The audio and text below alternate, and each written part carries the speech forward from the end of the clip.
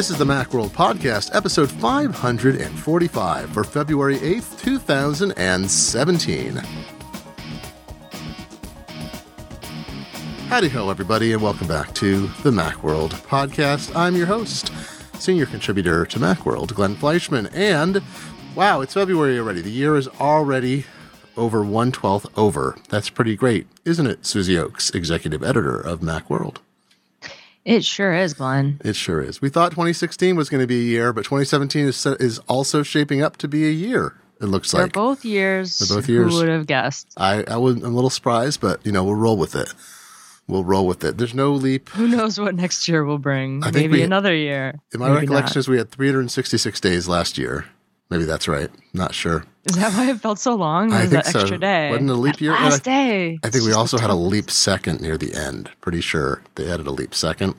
And that is why it seemed like one of the longest years in recent memory. That's the only reason. And so let's move right on. Moving along. That's straight science. Exactly. Science, sidereal time. Look it up. So we have a bunch of follow-up. Earnings. Apple had some money that they were made. They earned it. They earned it good. Some money. And, kind of... Record-setting quarter. Record-setting quarter, except as was made clear in the analyst call, but some people seem to discover and yell about later, it was a 1 week longer quarter than the previous year. I know, because things shape out a little differently, the way they break it up. So this 1 week longer, because Apple does a fiscal year, and they have fiscal quarters, and so they have a little control over how they break things so they fit correctly into seasons. And so some years that involves them having an extra week in the Christmas quarter in order to provide a more correct wrapper around all the events that are happening financially. So if you back that week out, or you're back at an average week, they did not have a record-breaking quarter, but they did technically compare, but it definitely was not worse. That's the big point to make, is regardless of that week, they did fine. They did fine.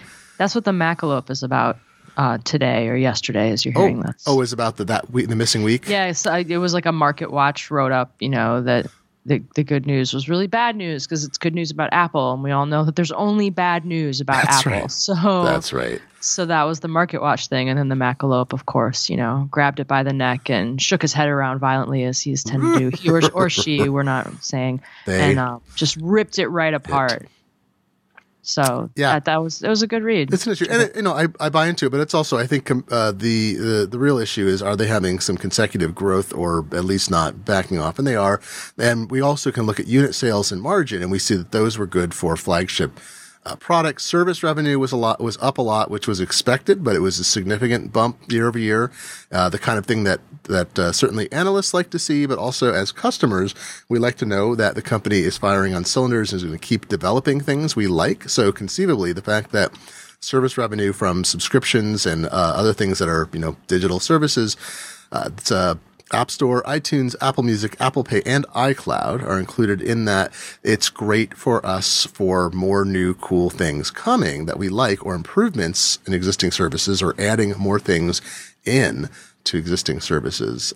At some point, I want iCloud fees to drop enormously. Like, they should just be giving us 500 gigabytes for like $2 a month or something. The pricing is getting kind of absurd. And that's where they're taking some margin too.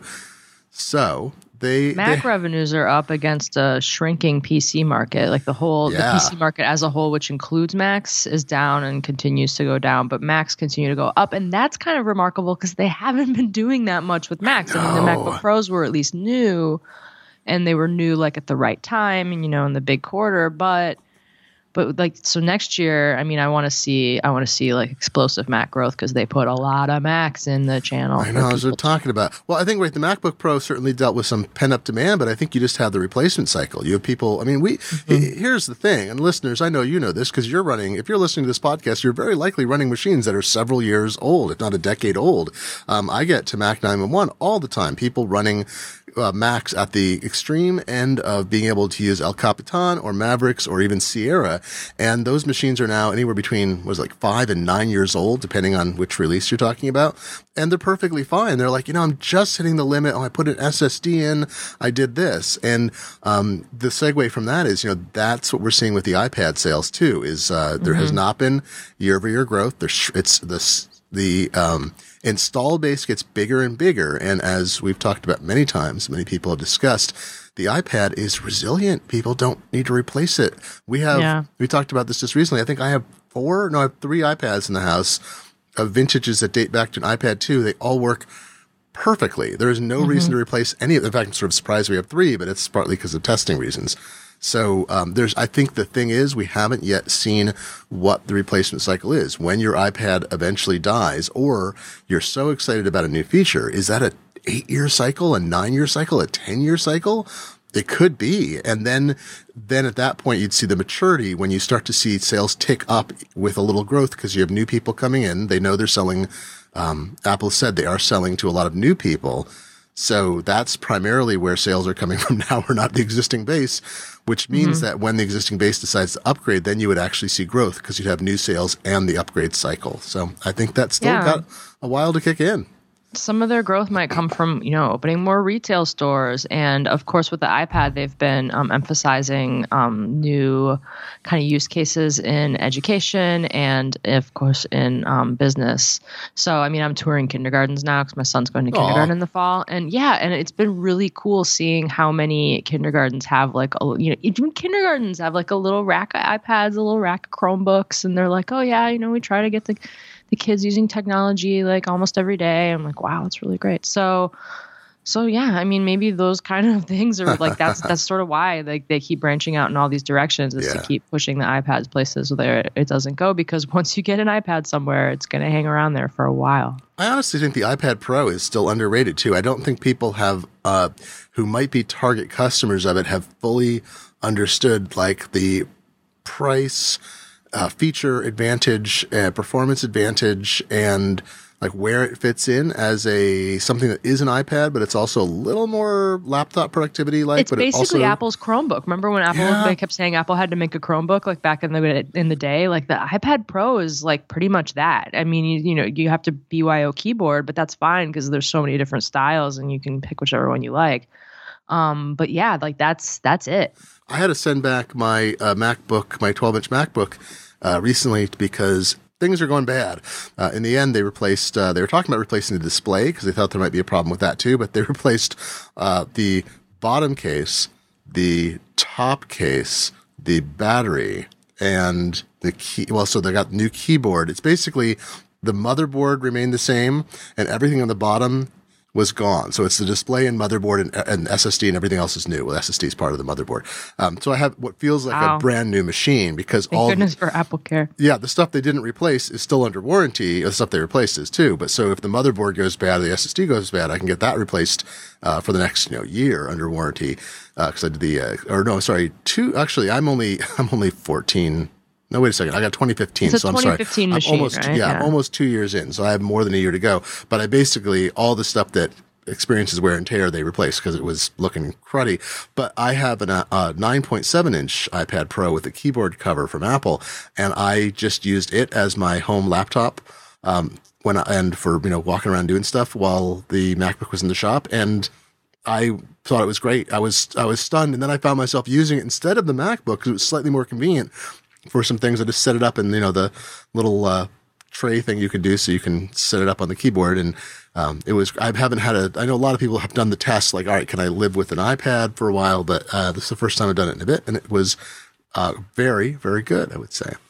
Yeah, it's pretty fun. It slows me down a little bit with the stuff that I do kind of day in and day out. But just for quick trips and as a second thing, it's nice to have, I can get everything done. Yeah. And then the battery life you cannot beat. And then if you're going to be ridiculous. Yeah, and if you're going to be in any kind of like mixed situation, especially again when traveling, where you want, an entertainment device and a work device, like it's perfect because it fits both of those so well. We got some battery talk coming up after the follow-up as well. More follow-up: immigration and refugees. Apple and about 100 other companies, including almost every major technology company, filed. There were like 30 more that piled on later in the day. That's right. And also Amazon and Microsoft were missing from the front of the court. So the Washington State Attorney General, my great Washington state, and Minnesota are the they were states the original ones. Suing. Yeah. And then other states have filed amicus curiae briefs, which is the Friends of the Court briefs. So a bunch of technology companies got on board, plus some other consumer companies. And Apple was on that list, but Amazon and Microsoft were missing. And people are thinking, well, why aren't they on this? Turns out Amazon and Microsoft are Washington state companies that had already signed on as to provide witness statements to the lawsuit for the Attorney General. The Attorney General advised them to not also sign on to a friend of the court brief to for whatever legal reason would make sense. So Amazon and Apple are also Amazon and Microsoft are also in favor of opposing the aspects of the ban. So interesting. Technology companies had stayed a little back, have been kind of playing it cagey, and now they leapt in over this particular issue because something like, 200 of the Fortune 500 companies were founded by immigrants or children of immigrants.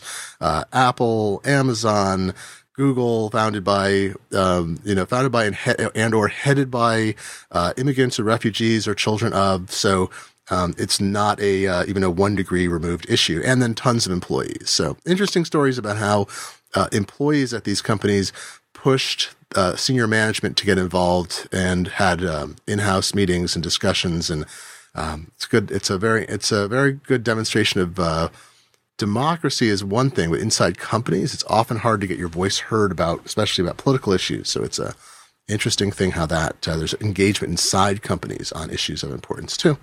Yeah, and the tech industry was invested in immigration even before Trump was elected. I mean, this was always kind of the pet issue of like Mark Zuckerman at Facebook, and they'd been doing like lobbying and trying to get more H-1B visas and that kind of thing.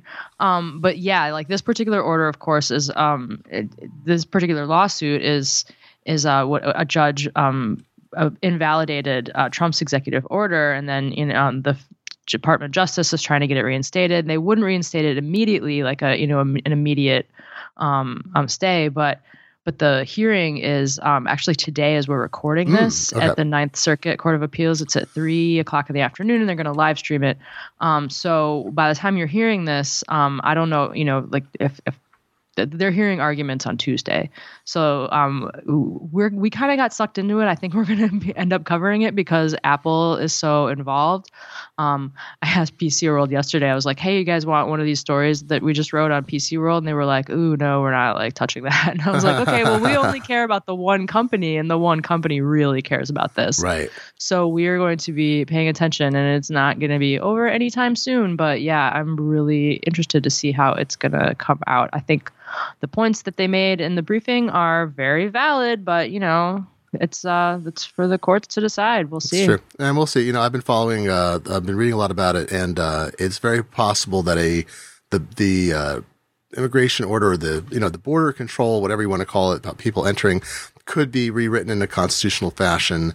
There's a lot of belief that the president has fairly strong powers in that regard, but you got to formulate it in a way that is not actually unconstitutional to do it. So, could still happen. That'll be a problem for the technology industry if it's as tight as it's thought. But we'll see. There's going to be a lot of. It's a topic of high contention, but hits the tech industry hard. And it wasn't even just the tech industry that. So there were 100 companies that signed the brief, the friend of the court brief originally, and then like 30 more piled on later. And there were a lot of tech companies, but then there were just like Levi Strauss and just other companies. They said they kept mentioning Chobani yogurt. Oh yeah, Levi Strauss wouldn't have been founded by immigrants, would it? Or Chobani? I don't want to get political, but Chobani wound up having a whole bunch of problems because they got targeted as if they were doing, they got targeted by fake news basically about employment and other things. And it's actually a great success story. It's been incredibly great for upstate New York, where some of my family is from and still lives. So, all right, moving on out of the political realm into the different political realm. Mini DisplayPort. That's not really politics, but Made people angry. Cables and adapters are slightly political. I know your political discussions about it's like religious at least. Let's say that. Like, what can we argue about? That's right. Make a list. So we've been talking for months about all the queries we've gotten from folks with, and every time, Susie, I have to define this, who have what I've double checked is called the Apple LED Cinema display. That particular named model does not do DVI, which is the previous standard, and dual link DVI. Does not do Thunderbolt 2, which is the later standard for the Apple Thunderbolt display. The Apple LED Cinema display is the model series that a couple different sizes that used Mini DisplayPort as both the display standard and the connection standard. So that's been problematic because the Thunderbolt display, you can simply get a Thunderbolt 2 to 3 adapter from Apple and plug it into a Thunderbolt 3 port.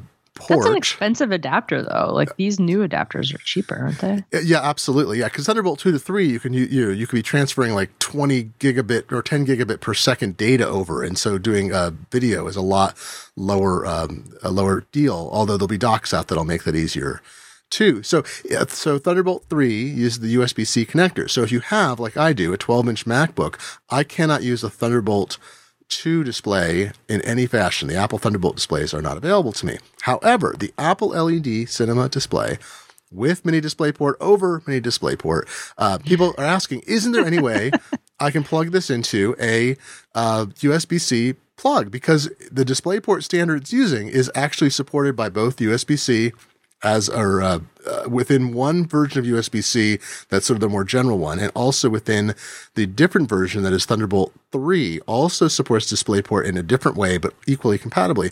So adapters started shipping in December. We got on it, got it all together, and I tested a bunch of ones because things kept going in and out of availability. So in December, people would say, oh, what do you think of this one? And it would be out of stock until February. So I was able to finally get two adapters. That one has pass-through USB-C power, so you can plug it in on a MacBook, which has a single port, and still be able to power your computer, which is important. The other is just Mini DisplayPort to USB-C, and then a dock from CalDigit, and then a couple of adapters you can plug together. If you can't buy one of the others, you can get two separate adapters that are pretty cheap, stick them together. So we have an article up explaining how these 4 different solutions ranging from about $20 to the dock is $150, but there's a lot of price points in between. But for between $20 to $35, you can get a single adapter, double adapter situation that'll work, and all worked fine. I mean, that's the bottom line is the display works perfectly fine with several adapters. So boom, there you go. Cool. But people ask. I mean, we've got so many questions about this, so I assume there's a ton of monitors out there, and people, I got one from y'all loaned me one that is beautiful. It's a 1440p 27-inch version. It's crisp and beautiful and bright, and I'm like, oh, this is kind of it's kind of nice. Like, why would you get rid of this unless you're trying to upgrade to a similar but much more expensive 4K adapter? Is my thinking. So it's pretty good. So that's at macworld.com. If you're looking for it, you can refer people to it. And I've got one more adapter coming to test, I think, because I think it's a little cheaper and has slightly different features. So we'll probably add that when that comes in. Susie, another monitor follow-up. LG. Were you out the week that it turned out? Was that last week that turned out LG monitors 5K display? Yep, we talked about this last week. That was last week. Okay, so they promised to fix them, but that means you're going to have to send your monitor to LG so they can put new shielding on the cable. Oh, bummer. Yeah, but, they can't have moved that many of those, right? I don't know. I don't think they had a huge supply, but so they are going to fix. They admitted just went on sale. Yeah, so they admitted the problem and they're going to fix it, which is great. But you think they would have tested that before it shipped with some Wi-Fi routers near the monitor? Move fast and break things, especially your customers' things. This isn't in our notes, but speaking of monitors, just a little bit of follow up because we talked about privacy. The Vizio thing. Did you see that yesterday? Yeah. So Vizio. Vizio. They make TVs. Yeah, they make Cheap TVs. They make TVs, and they just did a deal here with the FTC. They have settled a case with the FCC about unauthorized tracking, and Vizio was basically grabbing all of your behavior while you watch TV and matching it against programming, and then sending your IP address and anonymized, right? But they're sending not even anonymized. Well, this person watched this. I mean, they didn't know. Sell them. They didn't send your name. That's why I'm saying. You couldn't see my air quotes. I'm sorry. Right. It was not anonymized. So that allowed advertisers to track it this wasn't stuff. like, you know how sometimes they're like, oh yeah, we collect all this data, but then we aggregate it and sell, info about the trends and whatever. No. They were selling your personal profile of what my God. you could watch, so advertisers could just, know everything about. It is the most appalling thing, and the company hasn't really apologized. They have a lot. Got fined $2 million, and they did it to 11 million TVs. It just does not seem like a proportional thing. They should be regurgitating a bunch of money, and they're like, disgorging. Don't do it anymore, and just delete all the data. They were selling the data. It's probably one of the worst security and it was failures anything of you trust. had on the TV. It wasn't just if you were using the smart TV to stream stuff through the TV. It was anything you could watch a DVD. You could watch. They could analyze and match. Apple TV. They were anything that's on the screen at any time. Second by second basis, Vizio collected a selection of pixels on the screen that it matched to a database of TV, movie, and commercial content.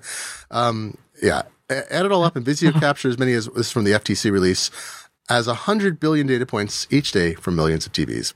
This is why people are afraid of this stuff like Alexa and, Google Home and anything that can listen to you all the time. Even my iPhone sitting here waiting for me to say the magic words, it's kind of creepy. Yeah, it's, we don't have anything that listens to us except a Hoy telephone in our house. And my wife is even dubious about that. Apple's privacy protections on Siri seem to be significant enough that we'll trust it for now. Yeah, it's I guess if they did one of those speakers, maybe I would be swayed that since it's Apple and they're so crazy about privacy. But I don't know, this thing is just kind of creepy, and it would be nice to have something be able to tell me the weather at any time. But my phone can do that, and I'm okay using my hands for some things. Susie, you know the truth. If Apple did it, it wouldn't work very well. We'd be unhappy with it. Yeah, we'd be I'm trying to I would not just to be stop rude, using it because I don't like talking to Siri very much. Yeah. One last follow-up. It's sort of follow-up lawsuits, because I know you love lawsuits, Susie. They're the most exciting thing. Speaking of things that I love a lot, this is sarcasm font. This is a deep follow-up. Is long ago, I forget if you and I talked about it on this podcast, but it's come up before. Apple was sued over some of the technology used in FaceTime years ago. One of those semi-frivolous lawsuits used by patent trolls for technology that's never actually open source FaceTime. What's that? Is it? Or was that iMessage? No, Apple said FaceTime. Apple confused us all because when they introduced FaceTime, they said it's built entirely on top of open source technology.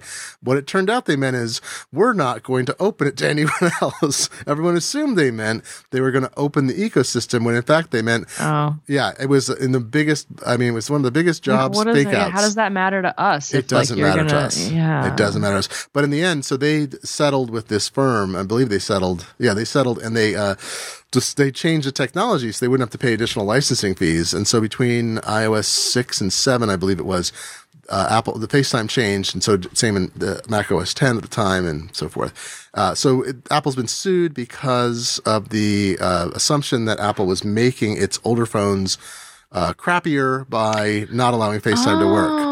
Oh, yeah, because I do have an old iPad that I can't upgrade past iOS 6, but it's also an original iPad, so it can't do FaceTime because it doesn't have a camera. But yeah, I guess. If you, what's the Venn diagram of people that have devices that can't? Yeah, and so a newer device couldn't FaceTime with an iOS 6 device. Yeah, exactly. And they're suing over that. Yeah, because the new version uses because you can't update these older devices. It just doesn't work with FaceTime.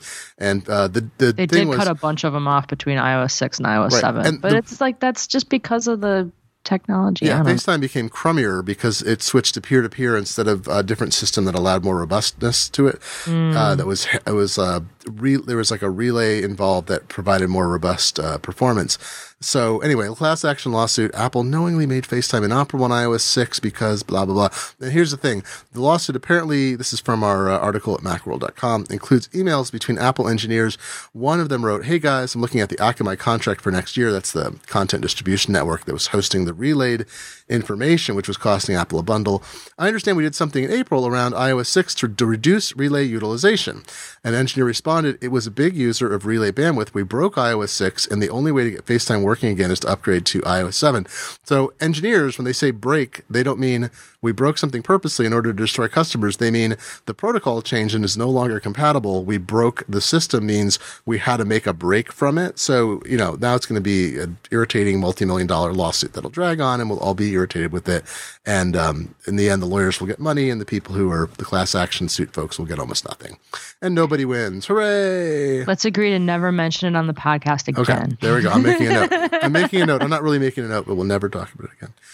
Moving on to new business. I'll gavel it in.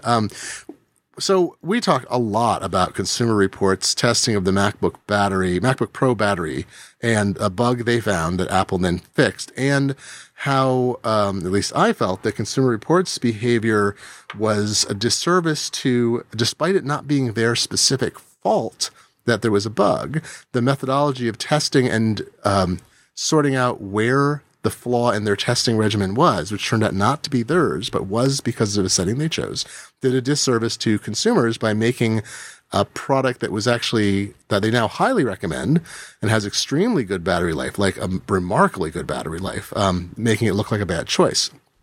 So there's a consumer harm there because people made decisions based on bad information because they didn't tear apart their testing setup and so forth. So our own Gordon Ung at PC World had a bee in his bonnet about this and said, "You know what?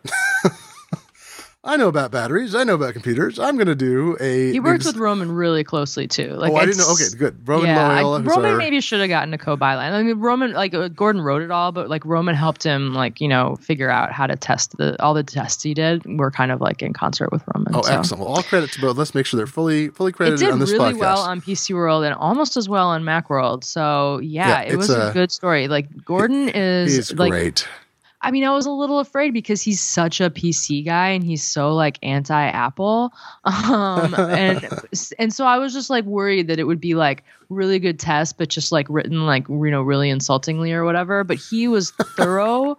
He was, reasonable, and in the end, he concluded that the battery is fine. There's nothing wrong with it. He did find another bug though, which is cool. I don't know if it's Apple. Hopefully, Apple reads Macworld and PC World. No, it was fixed. It was he found. That's right. He found it he was using 12.2.2, and they had already fixed it in 10.12.2, and they had already fixed it in 10.12.3, and then when he retested it with the new system, it was gone. So. Right, and that's how you do testing. When you find something that's an abnormal, that's like a strange outlier, you break things down, figure out what it is, and then you figure out if there's a way to fix it. It was different than the Consumer Reports one. Right. Remember when Apple released the update, they were okay, and it fixes another right. graphic glitch that it was happening. So he found that if you went to some web apps, Google Maps was one of the ones that always did it, it would switch to the high-end graphics chip when it really didn't need to, and then it would kind of forget to switch back because usually in Safari it wouldn't need that chip. So something in the OS wasn't switching back, and that graphics chip was just running the battery when it didn't need to. So that was one of the things. I think that was the bug that fixed. And then he checked it again; it was getting better. So the only time where the older MacBook, the most fascinating test where he pulled out a 2013 MacBook that had the giant battery, 99.5 watt hours, and now it's 20% smaller or something. He was testing them together and found that the newer MacBook, even with the smaller battery, is more efficient in almost every use case. The only time that the older MacBook with the giant mega battery beat it was when you did the absolute torture test, where you just you loaded up your car and you were flooring it uphill with the heater on and everything, just totally just hurting it, and the kind of stuff that would make it die in 80 minutes. Then the bigger MacBook was winning. Right. But But it's surprisingly, I mean, that's so good though that I mean, it shows that they've actually engineered it really well. For all of people's complaints about the MacBook Pro's feature set, they made the battery that much more efficient. I mean, or they're the system that much more efficient that they can get by with a smaller battery.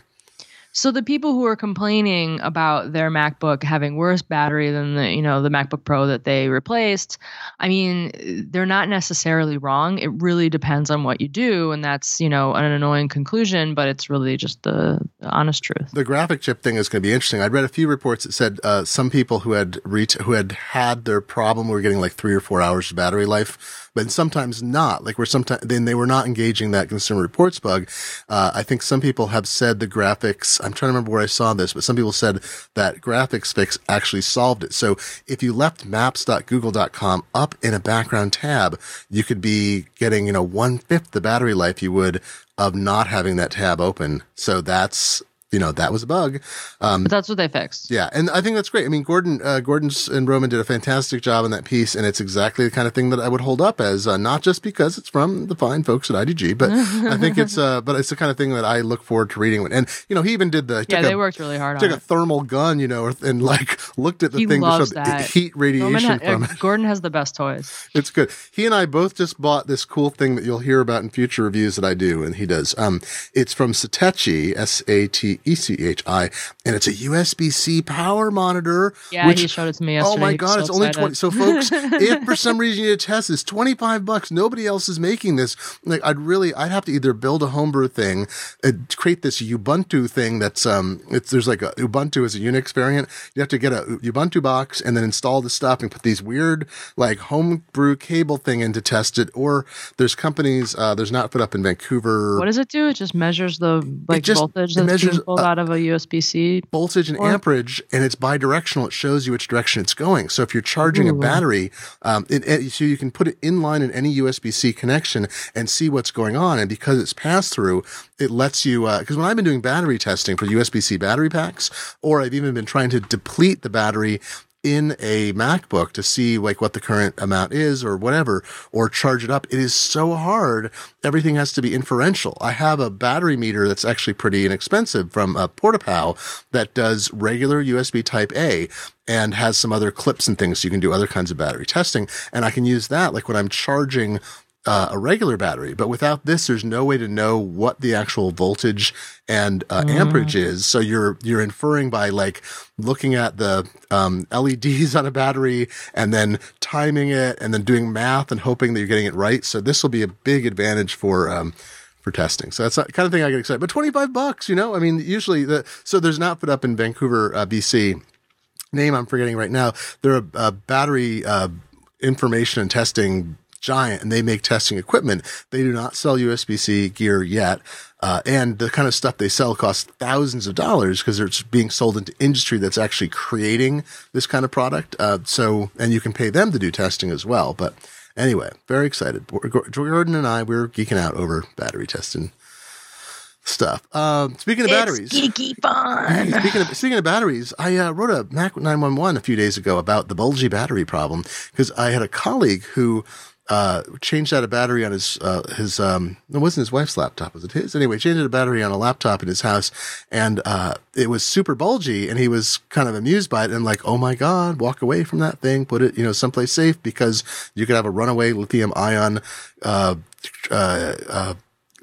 not transaction, I can't think of the word, interaction, and it could, burst into flame, it could explode. What should you do if you have a bulgy battery? If you have a bulgy battery, the best thing you should do is immediately unplug any device that has from power and take it to a non-conductive surface, maybe even outside if it's not too cold or too hot. So you can put it on concrete, on stone, on non-conductive metal, on ceramic. You want to put it on something. And ostensibly, as it cools down, I mean, if it's a runaway, if you believe that if it's smoking and you believe that it's going to explode, you can plunge it into water. That's what's recommended on airplanes. There is lithium is a highly conductive metal with with H2O. So if you put pure lithium in water, it will explode. It's not a good thing. It will catch on, I believe it catches on fire, which is horrible. Your water catches on fire. But the amount of lithium in a lithium ion battery, especially with all the enclosures, is relatively low compared to the overall volume. So that's why on airplanes, when we had these Note 7 problems and other issues, the recommended procedure on an airplane is to plunge the battery either into water or soda, of all things, whatever is available. And that's considered safe. So if you have a smoking whatever, you can use an ABC fire extinguisher, a normal fire extinguisher. You can use water, anything that gets the reaction cooled down. Some just kind of like a little bulged out all the time, like even when they're not being used. Like I've been in the Apple store and seen people bring in like, like it's the key, like a laptop where like the aluminum is kind of bulged out a little bit, and they're it's because of the battery. No, if there's any bulge, it is no longer safe. The bulge indicates a runaway reaction that has taken place. But I mean, like some of them, like it's not being used, but it's just like it bulges out kind of permanently and then never goes back in. Like that's bad. You shouldn't use those anymore. No, exactly right. You're probably. But it's not like a throw water on it situation, right? It's already unplugged and cold. If it's heating up and if it's hot and getting hotter, if it's smoking or you can smell a chemical reaction, do not puncture it. Some people will puncture it, thinking that will release the reaction. That's a terrible idea. It's mostly full. Here's the tricky part. It's mostly safe, but they can't. No one could guarantee it's safe because it's the lithium reaction. The most of the reaction. You can only throw water on it if it's smoking, right? Like if it's not don't immerse it. Immerse it in water. Right. Immerse in water. But the best thing to do is take it outside, put it on a surface that's non-reactive. So cement, stainless, steel, ceramic. But it doesn't unbulge. Like it's bulged forever, isn't it? Well, if you'll do. I mean, that's if it's hot or getting hotter, or smoking, or smells, or you're concerned about it. Put it on, and you don't want to leave it in your house in a bulgy state. You basically want to get it as quickly as possible. Yeah, take it outside. Yeah, but if it hasn't been charged for a while and it's just bulgy and nothing's changing and it's not hot to the touch, then you need to find a disposal thing. The tricky part is that's what I'm talking about. You have to take it to like a disposal facility. Yeah, don't put it in normal. Yeah, you don't put it in normal electronics recycling without alerting somebody that there is that the battery's bulging and damaged. Apple will take them. I've taken bulgy batteries to them in the past. They'll take their own. I don't think they'll take anybody else's. They'll also take any just normal dead battery you take out of a laptop, that Apple laptop, you can take to an Apple store. My friend went with the bulgy battery to an Apple store, and the people there were baffled by what they were supposed to do.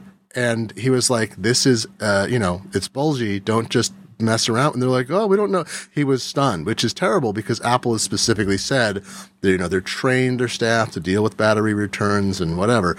You can also go to Best Buy, but Best Buy may not be willing. You can call them. They may not be willing to take a battery that needs special disposal. They'll normally take any lithium ion battery for recycling for free. I think up to like 3 a day or something per person. You can also check with your local solid waste department or recycling department in Seattle. King County handles all that, and their site has a lot of details. I can take it to Hazmat here apparently, or I can go to a number of partners. So there's a lot of places you can take it. But if it's smoking, if it's getting bulgier, do not plug it back in. Another colleague the other day was just like, oh, I had a bulgy battery and it shrunk. So I plugged it back in and it started to bulge again. I'm like, no, don't plug it. No. The bulging indicates that internal safeguards have been bypassed and broken. Is bad. It means that a runaway I still can't think of the word. A runaway reaction. It's like your bike helmet's been in a crash. You can't use that one anymore. That's right. You gotta get a new one. It's like your bike helmet's been in a crash and you have edema and your head is swelling. Yeah, and you're like, I'll just kind of fit the pieces of the helmet around my newly weird shaped head and just keep riding. Then I'll just fall off the bike again and my head will be fine. So anyway, bueno. I know it's not to be too negative there, but anyway, let's emphasize the positive with batteries, not the negative. Such a cheerful podcast. That's right. Well, next on my list is the Macworld podcast of happiness and light. Let's trash something else. Let's trash HomeKit. So HomeKit. It's neither a home nor a kit. Discuss. I worked for TechHive, and we also ran on Macworld. I did a comprehensive overview of HomeKit for folks because we got a lot of questions. I enjoyed it. Good job. Oh, thank you very much. We got a lot of questions from people about, okay, I keep hearing about HomeKit. I see devices that are marked with HomeKit. What is it? What can I get out of it? Should I buy into it? And, my basic argument is I think Apple's designed a really good system that not enough companies have bought into. So, and you'd pay a lot of money for stuff that you don't need yet. Plus, do you want to, I had this discussion with some colleagues yesterday, in fact, too, which is Kelly Guimont, who is a longtime Mac person, used to be at, the unofficial Apple weblog, was Tua, wasn't that her? Yes. She's been all over. She's great. She worked for a bunch of Apple-related product companies, and Kelly has some Internet of Things stuff. I've talked to other folks who have zero, who are like anti, my wife is an early rejecter, we call her, and it's wise. And so part of it is that thing we were talking about. Do you want, Alexa to be listening to you? Do you want all these devices to be tuned in? The other is, you're buying into an ecosystem. Do you want to buy into products that are made by startups when they power your home? I was talking to a neighbor the other day who, this couple, used to work for Google even. They bought a Nest and it almost burned their house down because the Nest 12-volt wire bug, where it would like turn the wire on and off rapidly, and it almost burned their house down. They have all these problems. They had to remove it, So Nest was a startup at the time. Now it's part of Alphabet. So HomeKit may be it seems like a well-designed and well-thought-out product. Apple's improved it over time. They've made a lot of things about it much better, and it has great security. But I don't know if now is the time you buy into it, because there's just not enough that has enough value, and things will definitely, if it continues to grow, things will get cheaper. So I kind of advise against, mission critical early adoption. Well, yeah, mission critical, no. But the nice thing that I think about HomeKit is that since it doesn't require like a hub, you can kind of like dip your toe in pretty easily. You can play with you could start with like one plug that you plug the lamp into that's by your bed. And now now you have to turn your lamp on like with Siri or with your phone, because if you just lean over and flip the switch on that lamp, like you're going to kind of mess up like its state in HomeKit and it might not work anymore. But you can kind of just dip in with like a small cheap device. Like you can get some for under $50, and you don't have to do a whole system, because you don't have to buy a hub and start hooking things up to this hub and then hope that doesn't go out of business. So there's a couple. So I mean, I think there's so many things now that are working with like Alexa and Google Home and stuff. Mm-hmm. But that was kind of the in that people were like, oh, I can just start with this one speaker and then add stuff on over time. Like HomeKit doesn't really have one of those like star things yet where everyone wants that thing. And then that becomes like the start that they like expand from. Because HomeKit is so modular, you can start kind of from anywhere, but then there's no like really clear on-ramp sort of into it.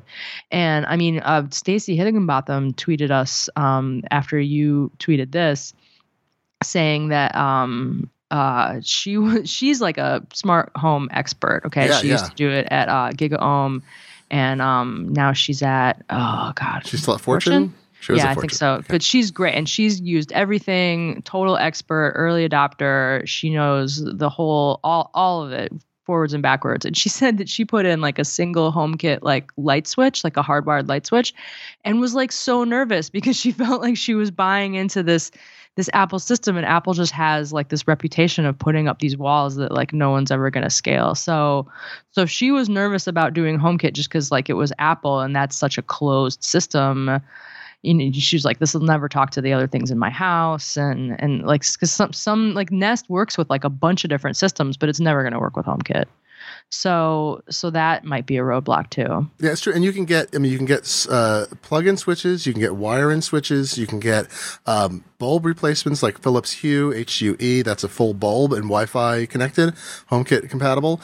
Or you can get a light socket, so you can screw in a socket into your lights, into the regular bulb socket, and then put a bulb into that. And so there's a lot of options where, I mean, that's what I need. Yeah. I was thinking, gosh, the thing that would be great is just the lights when you're on vacation, instead of having to put timers in. It would be such a relief to just have some HomeKit lights or controllable switches and a hub. I mean, I have a 4th generation Apple TV, which will work as a relay hub for remote control and timed things and sharing with users, other users. You can give them access through it. So that's the only hub need, but it's an Apple TV. You don't have to buy a special hub to enable it. Yeah, I mean, I have that, and sometimes I check in from away, and it's like, I don't know if your stuff is on or not, or on or off. Oh, come I feel like really? I can't trust it 100%. Well, that's bad. But so I think, we're very early, and the thing that's about to happen is we're starting to see the coalescing of other standards. So what I fear might happen, I don't know if it's fear because it's whatever, is the other different sort of HomeKit-like ecosystems, like Google's is Thread. There's all these things out there, and and Zigbee is like a protocol, but some things are Zigbee standards. So the issue is how it's wrapped in an interface, and HomeKit is kind of a protocol also with a top-level interface wrapper around it that's proprietary. So the question will be if all Apple's competitors eventually go, look, it's ridiculous that we have. I saw this chart that has like 700 different parts of the ecosystem. It's kind of ridiculous right now. So there has to be some kind of coalescing. So there are two consortiums, one led by, was it Qualcomm and the other by Intel, I think were the heads. They merged around CES this year, and into a new group that's going to have a roadmap that brings their stuff together. So what if in a year or two you have HomeKit and then you have everybody else or a lot of other major players? It winds up being whatever. You also see companies that are putting in chips and support for multiple protocols. So you get a thing that can do HomeKit, it can do Thread, it can do whatever, and it'll work natively over Wi-Fi or Zigbee with an app. So we may just see that manufacturers are willing to eat the costs of the more engineering to have devices that sell into different ecosystems too. So HomeKit, you can find that at macworld.com as well. And we're going to have more on HomeKit. We're working with Jeff Battersby to do a kind of get started with HomeKit. Like, what do I do kind of guide, like just to like a getting started guide. And then we're going to start rolling out reviews of individual devices and then rounding those up into roundups. So you'll be able to see which ones we like the best. My big problem with HomeKit is that, really is the stuff costs a lot of money. Like smart home stuff is still too expensive for the benefit for me, with a few exceptions. Like alarm system, I have a hardwired IP-based alarm system that I got years ago that's been very useful remotely, but it's hardwired and it's sort of not really smart. It's not really smart. So it's in the home and it's wired. It's an IoT, I guess. And I can see, and thermostats can actually save you money if they don't burn your house down. If they don't bring us in. A couple other items before we finish up. Apple is getting rid of finally 32-bit apps in iOS, which is apps that they've been gradually phasing out the ability to run for developers to offer or to upload new versions. That's been cut off, but they still run. And in the future, 64-bit apps are the only ones that run. So if you have apps that warn you that this app might slow down your iOS device, this might slow down your iPhone when you launch it, those apps will stop working in the future, not too distant future. So if you have any of those, better find replacements now. One other sort of helpful tidbit here. I wrote a piece about AirPlay alternatives. People are asking about what happens if Apple really does stop selling this stuff. What can they do? And I wrote a piece explaining some options there, and also the fact that obviously AirPlay will keep working, but even buying old Airport Expresses is a way to keep your system going. And I think the last bit, because there's a lot of them out there. There's millions of them out there, and if all you need is the audio part, just buy one of the used one and plug it in. And finally, it looks like the Touch Bar will start to eat the Mac a little more. I like this story. The new chips. This is information leaks out of the company that Apple will have a more powerful chip in future MacBooks that will take over some of the power nap features. So it'll be less, this is part of what I thought that I'd said at some point, I think the Touch Bar could eventually eat the Mac, because the Touch Bar is like it's a little operating system doing certain limited things and interacting with the computer, but it's a pilot fish. They inserted another operating system, a variant of what sounds like watchOS, into the Mac environment. On an ARM processor. It's power efficient. Yep. Gives them a lot of room to test things, try stuff out. So the next one might have a little more, and then eventually we find the ARM chip eats the Intel chip. Yeah, like a dual, so Dan Morin wrote his column on, taking this thought exercise out a few generations to a dual hybrid Mac that has an Intel process, kind of now how they have dual graphics chip, like one for, the easy stuff and one for the hard stuff. Like they would have sort of two processors, an ARM for the easy stuff and the intel for the hard stuff. Because right now, I mean, like there's a lot of things it does sort of during power nap where it's checking your email and, syncing your iCloud data and stuff sort of behind the scenes. None of that needs as much power as the Intel chip provides. So some potential battery savings there. Yeah. Interesting stuff. Yeah, I think that's about it for this week. I'll point out, we had a snow day in Seattle yesterday. I just want to point out one thing, which is came home from doing a little sledding with my kids before the snow. As the snow started to melt, walk up the steps, look down, there's the U.S. Postal Service postal truck, their motto. That was a really nice picture that you put up on Twitter and stuff of that postal service. They truck. Live up to it. I was like, there's some rain and snow and sleet, and there they are. So because it was all like gray and white, and then you saw like the bold logo of the blue and red, and it was just very like America is there for you kind of stuff. Hey, even if there's slush on the road, we're going to deliver the mail. Yep. So, folks, whether by rain, sleet, snow, husky, dog, or some kind of raccoon, you'll find us every week here. Susie, great to talk to you again. You too, as always. Thank you for being here. It is always a pleasure. And this has been episode 545 for February 8th, 2017 of the Macworld Podcast. Find us at macworld.com. Email us podcast@macworld.com. Find us on the Twitter machine @Macworld, facebook.com/Macworld, and join us again next week. We look forward to hearing from you. Thanks for listening. Adios. Adios.